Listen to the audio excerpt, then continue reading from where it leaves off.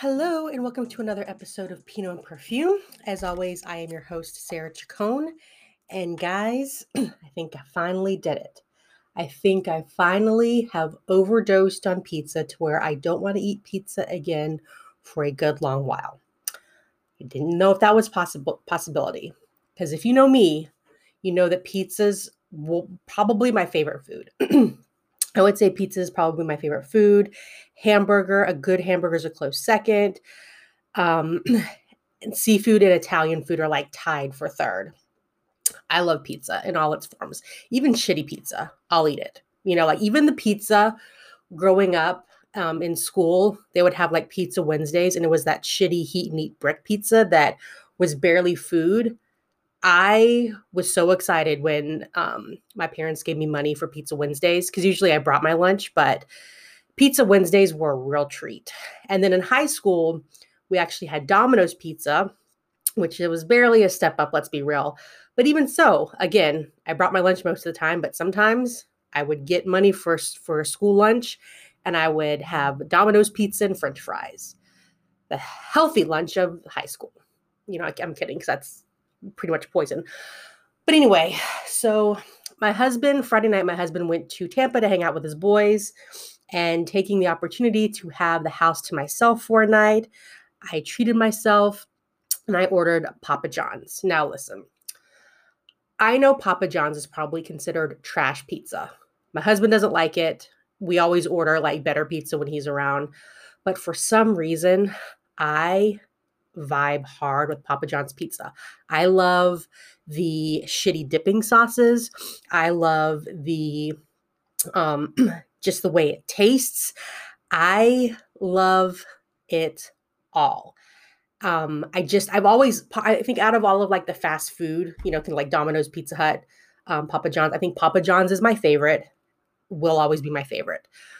It is trash, but I love it. And we all have our trash food that we love. Don't pretend like you don't.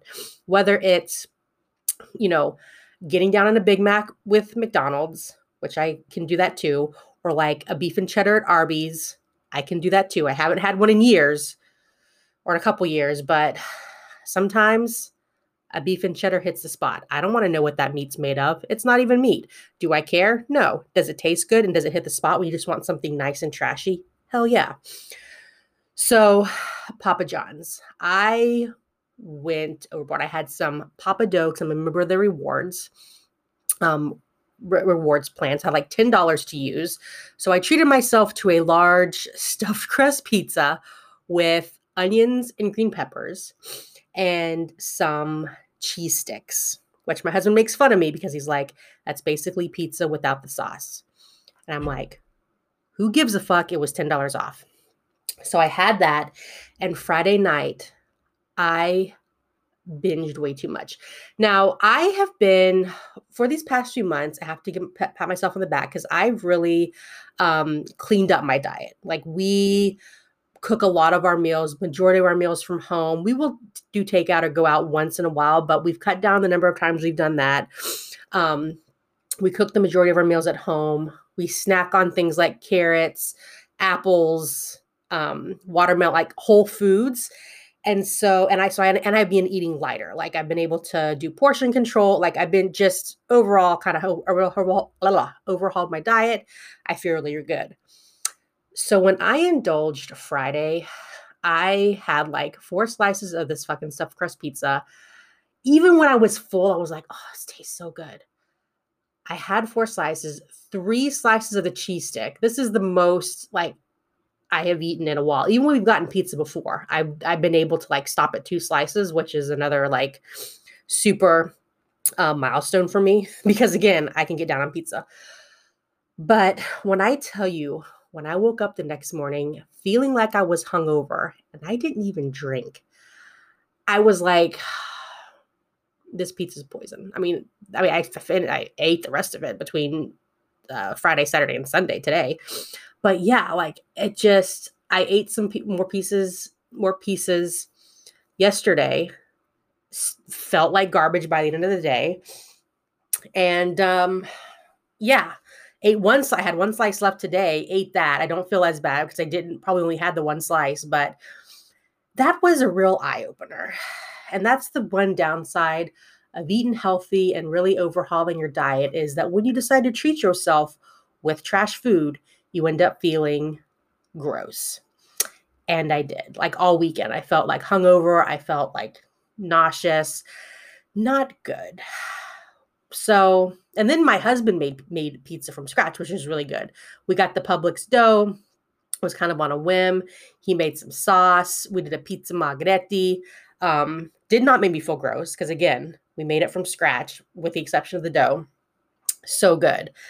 But yeah, kind of, I will say I'm good if I don't have pizza for a while. Between the Papa John's, mainly going to do on the Papa John's. I'm not going to blame my husband's pizza because it was quality. But the Papa John's, because I was a little greedy girl and I binged, now I'm good if I never have another slice for at least 2 weeks. No, I'm kidding. Probably longer. I mean, yeah, it was bizarre. Like, and I know, they say like you are, what you put into your body is what comes out and you feel so gross, but I didn't really get it until I started switching my diet to being mostly healthy and whole foods. And then when I tried to indulge and have a little fun, treat yourself, whew, Lord, like I said, I felt like I was hit by a bus. It was not good. But I still finished it because I spent money on it. So yeah, that's my sad truth. Now, will it put me off Papa John's forever? No. I mean, I'll probably give the pizza a rest for a few weeks and then I'll probably forget it. I'll remember about it through rose-colored glasses and probably not get it again because, again, my husband hates Papa John's. So I can only get it when he's out of town because we get better pizza when he's in town. Well, I say that like he's always out of town. On the few occasions that he goes to Tampa to hang out with his boys, that's when I will get it. Maybe.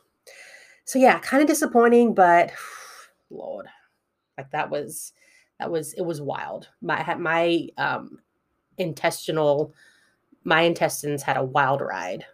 Stomach and intestines had a wild ride this weekend. And yeah. Got ghosted by another PR professional. That's going to be my life story, my autobiography. Ghosted by PR professionals, this Pinot and Perfume story. This one I was excited. Not that I haven't been excited for all two of them. It's amazing that they find me because it's still a little podcast. But yeah, this one was representing I don't know, I forget the exact title, but basically the chief perfumer of Atelier Colognes, which I was like, do they know that he would be slumming it coming onto this podcast? I'm not going to tell them. But yeah, and they were talking about how he wants to discuss, what's going on with the brand this year, some upcoming releases. And I was like, yes. I don't know what it is to make them ghost me. I don't know if it's just the nature of the beast. I think that might be it. But each time when I have gotten a mailer or an email from a PR company, I've responded back within an hour or so. And I have said, yeah, that sounds great. I always give them kind of a rundown, a background on this podcast and kind of a rundown of like the segments that I do and how the guests could fit into each segment. I don't, I try to come off as like collaborative. Like it's not like, hey, this is how it's going to go. But I kind of start brainstorming ideas and thinking they'll come back with like yay or nay, ideas of their own. But each time they haven't gotten back with me. So I don't know if I'm coming on too strong or it's just the nature of the beast. I don't know, but I think I'm going to, next time I get one, I think I'm just going to be responding like, hey, yeah, that's great. Let me know details. I don't know. And see if I get a response that way. It's weird. It's like dating. It's like, did I say the wrong thing? Did I come on too strong? Was it too soon to mention that I wanted 2.5 kids and a picket fence? Does he think I'm needy? Is it weird that I called him my boyfriend after the first date? I feel like it's like that situation. So I don't know. Again, it could just be the nature of how these things go as well. Hopefully one day somebody will get back to me and I will have a fun guest. This one also offered samples, and I sent them my address. I don't think I'm going to get the samples because, again, never heard back. But maybe one day. Maybe one day I'll get there. Guys, like and subscribe on Apple Podcasts and share so we'll get there. No, I mean, you can do that regardless if the spirit moves you. But anyway, let's get into scent of the week.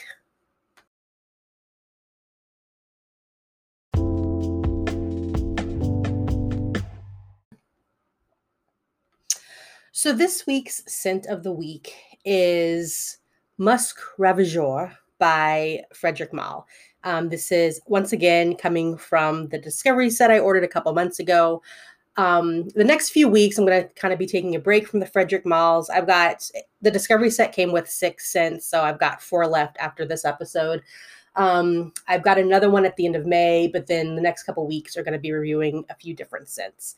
And I'm looking at my calendar, and to be real honest, I'm really not looking forward to wearing any of them except for Carnal Flower, because my first impression, I was either not feeling it or was underwhelmed. So hopefully, I will be pleasantly surprised with some, but I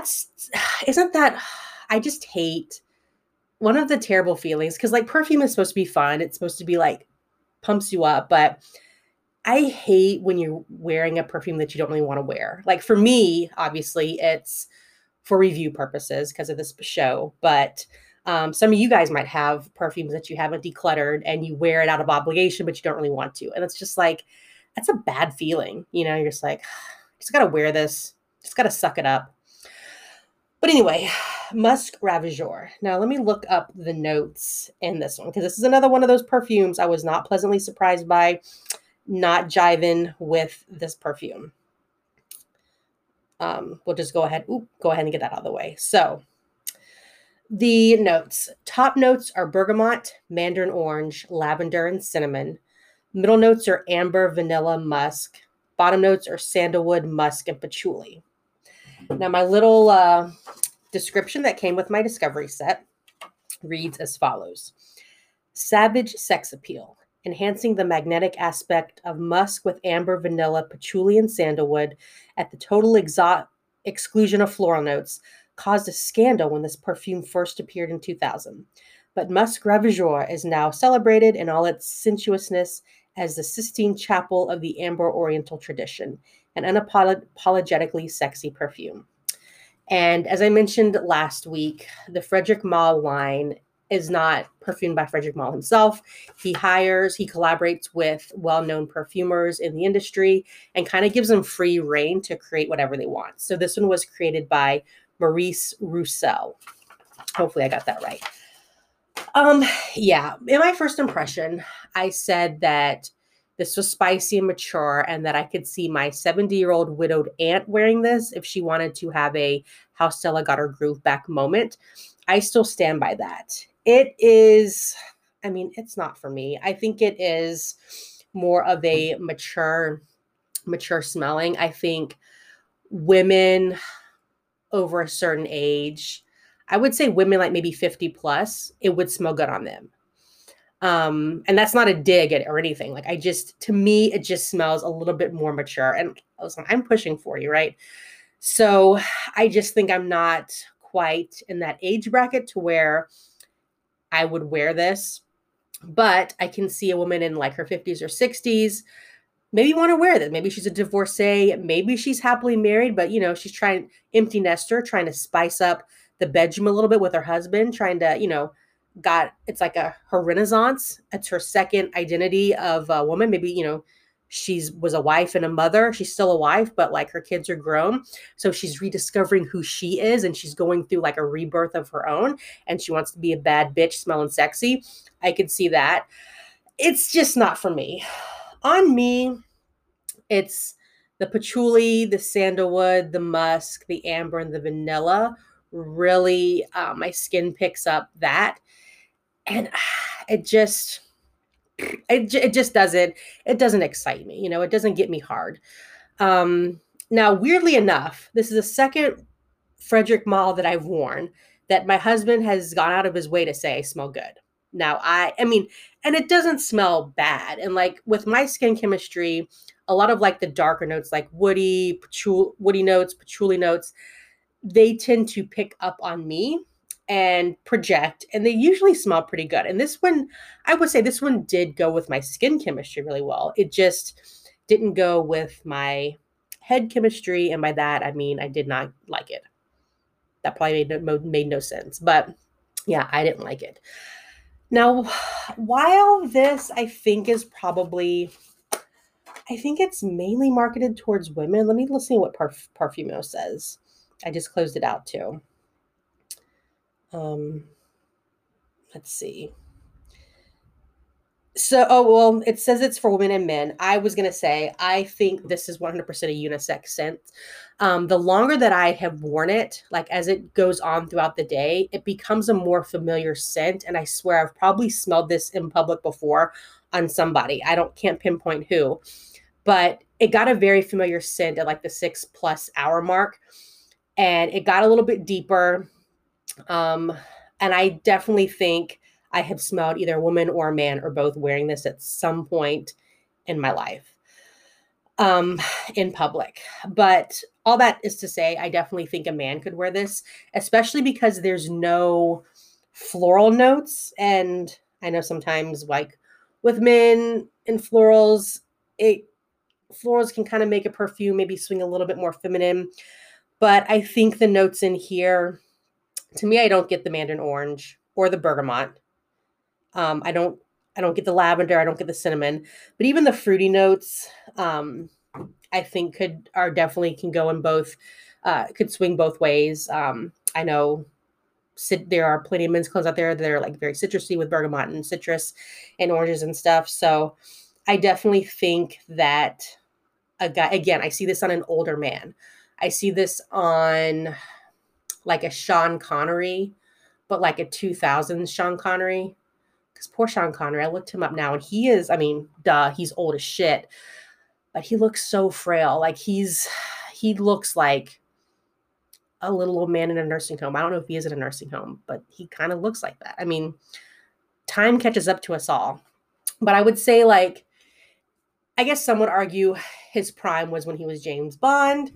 He was okay. I would say his prime was like 2000s or like 90s, 2000s. So like First Night Sean Connery. Wasn't he in Van Helsing? No, that was Hugh Jackman. But like those types of, the one with Sean Connery where he wasn't he like an architect? Oh, not Legends of the Hidden Temple. He wasn't on that show. The Adventures of Young Indiana Jones, where he was like old Indiana Jones's father or whatever, or wasn't he in one of the Indiana Jones's movie, Temple of Doom or something? Goes to show you I'm not an Indiana Jones connoisseur at all. But that era of Sean Connery, I see him wearing this. And I mean, I think it would smell damn good on him. I don't know what he wears, but I think it would smell damn good on him. But I do see a more mature man wearing this as well. Again, 50+. Now, as far as longevity goes, this will last you all day. This is my second Frederic Malle sample that, I mean, the longevity and projection will blow you out of the water. Very, very good. Yeah, this would get you through a work day and then dinner afterwards. I don't think you need to reapply this. I never felt like I needed to reapply. I could get whiffs of it all day. And projection is definitely arm's length, maybe more depending on how much you spray. It's definitely a perfume that demands to be smelled. Like I don't want to say it's like loud in an obnoxious way, but this is definitely something you wear to be noticed. You have to have the confidence to pull this off regardless of your gender. That's what I'm like. Projection and longevity are above average on this perfume, which again is good if you like it. But for me, I didn't care for it. So I'm like, I could smell this shit all day. Pricing, I mean, if you listen to my last episode, Frederic Malle is not cheap. So it comes in several sizes. 100 milliliters is going to cost you $290. A 50 milliliter spray is going to cost you $205. And then a 10 milliliter travel spray refill is going to run you $57, which is the cheapest out of this lineup. And this is directly from the website. And they sell it at other high-end stores like Nordstrom. Let's see what else came up. Selfridges, Bloomingdale's, Nordstrom.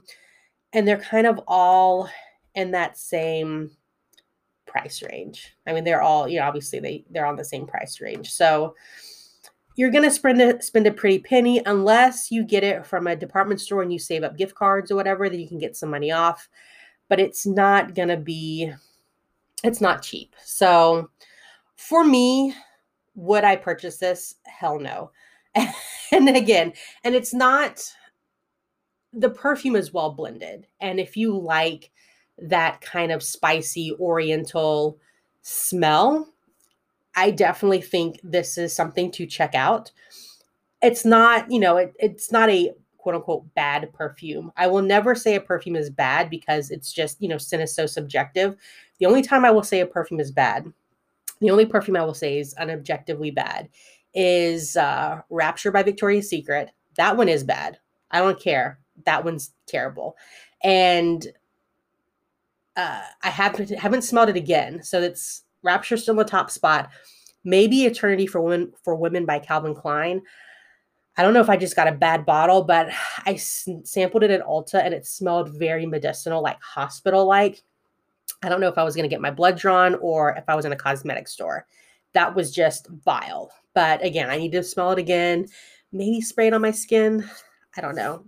To knock Rapture out of the top spot as being an objectively bad perfume. But that whole tangent is to say it's not, I don't think this is a bad perfume. I definitely think it is quality. You can smell the quality. It's well blended. It's just not for me. Again, a little bit too mature for my taste, a little bit too spicy. Like I'm not huge into spice. It's got, I say like Changing Constance is like a Oriental gourmand because it's got some spice to it. But again, it's not overly spicy. I'm not huge into spice. They've got to be done just right for me to like them. But yeah, not for me. But again, if you like Orientals, you like spicy perfumes, and you have not checked this one out, I definitely think it's worth sampling because you might love it. To each his own. But I'm going to pass. It's not on my, wish list. Do not pass go. Do not collect $200. Let me know what you think about this one because it's, not for me.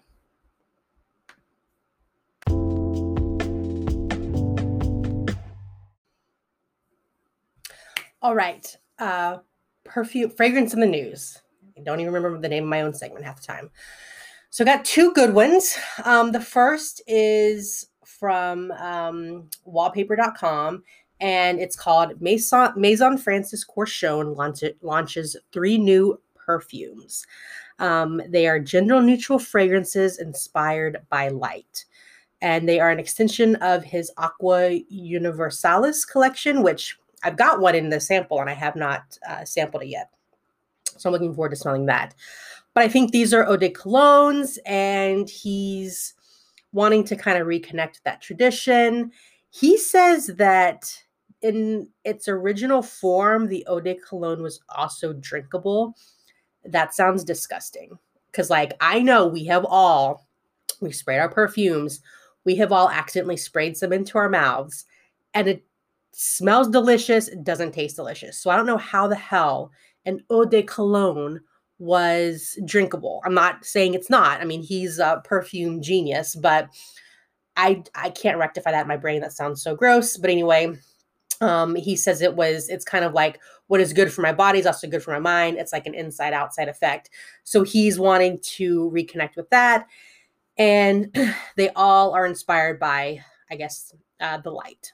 So bergamot is the basis of all 3 of the scents. You've got Aqua Universalis, which I thought I had Aqua Universalis. Maybe I got another one. But it's got bergamot with white musk, and it's supposed to be reminiscent of crisp white linen. You've got Aqua Vitae, and it was the feeling of, wait, how old is this? Oh, this is 3 days ago. Okay, because I'm swear to God, I swear all of these perfume names except for the last one sound like ones that are already in his collection. I don't know. But Aqua Vitae is, let me go back. It's got bergamot with mandarin, so it's like a warm floral. And then you've got Aqua Celestia, which is bergamot, blackcurrant, mimosa, which includes raspberry and blackberry facets, and jasmine with strawberry, apricot, and peach accents, which is blended by a mellow musk. That one, out of all of the ones, that one sounds like it's the most intriguing for me. That one smells a little fruity, a little light, but also kind of musky and dark. Down for it. I'd love to sample. So yeah, they're gender neutral.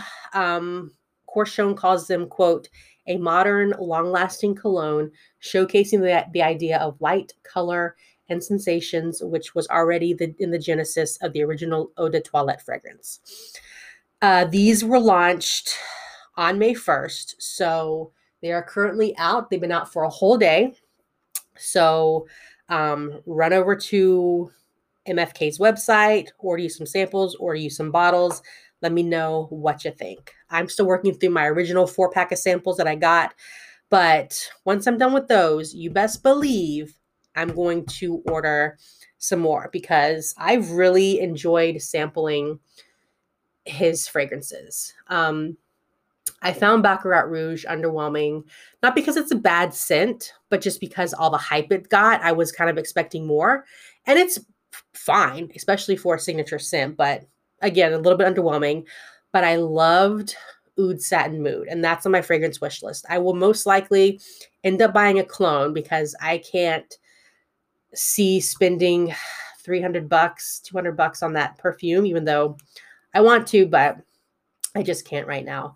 But once I use up at least another bottle in my current collection, I will probably most definitely be checking out a clone and buying that. Because now I'm trying to be more mindful of buying perfumes. Obviously, I've been saying that all year, and my collection is at a spot where I've got the perfect amount of fragrances, I think. And I think from here on out, maybe once in a while I'll splurge and get one, but it'll be mainly like one in, one out type of thing.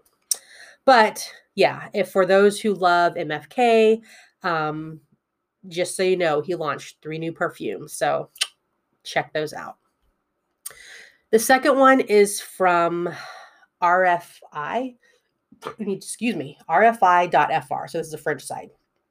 And it's called Chanel's Signature Fragrance, The Sweet Smell of Success 100 Years On. So 2021, May 5th, 2021, will mark 100 years since Chanel No. 5 debuted to the world. And apparently it hasn't changed that much from the original reformulation or from the original formulation. I mean, I know it's had to have been reformulated, but apparently according to this perfume or this article, the scent hasn't really changed that much despite reformulations. I don't know. I'm not a big Chanel No. 5 connoisseur. I think the original EDP smells a little bit dated, to be honest, and it smells very mature, old lady-ish.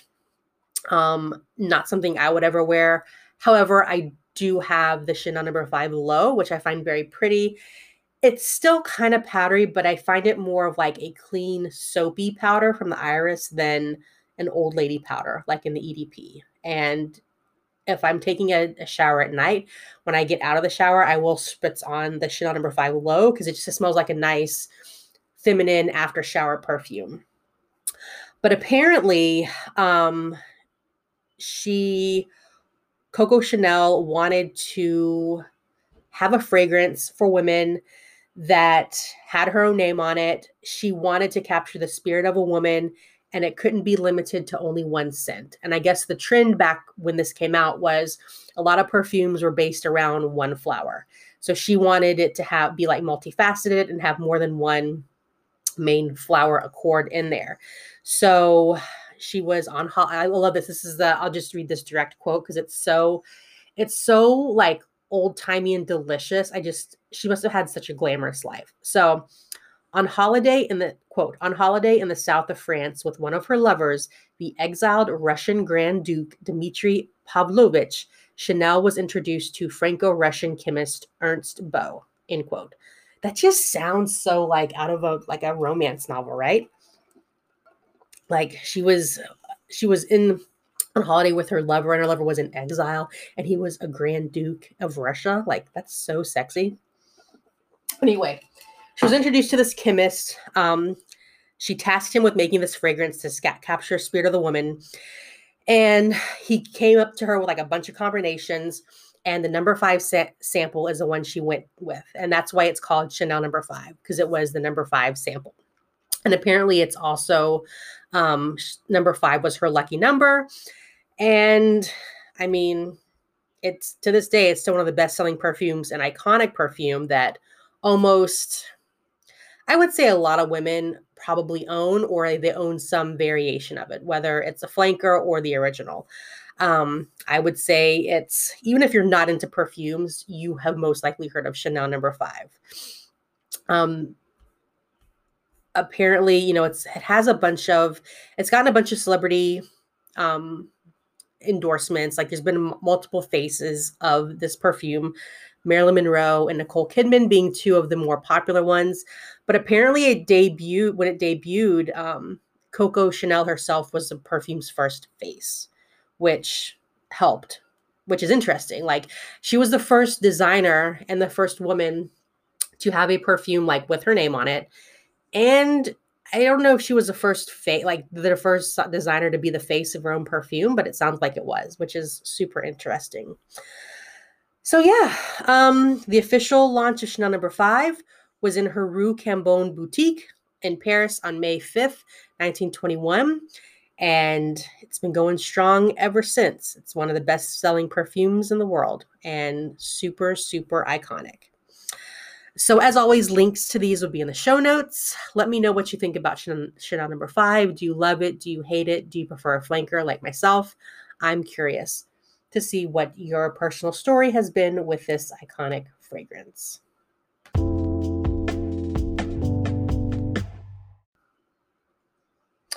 All right, this wraps up this week's episode. As always, thank you so much for listening.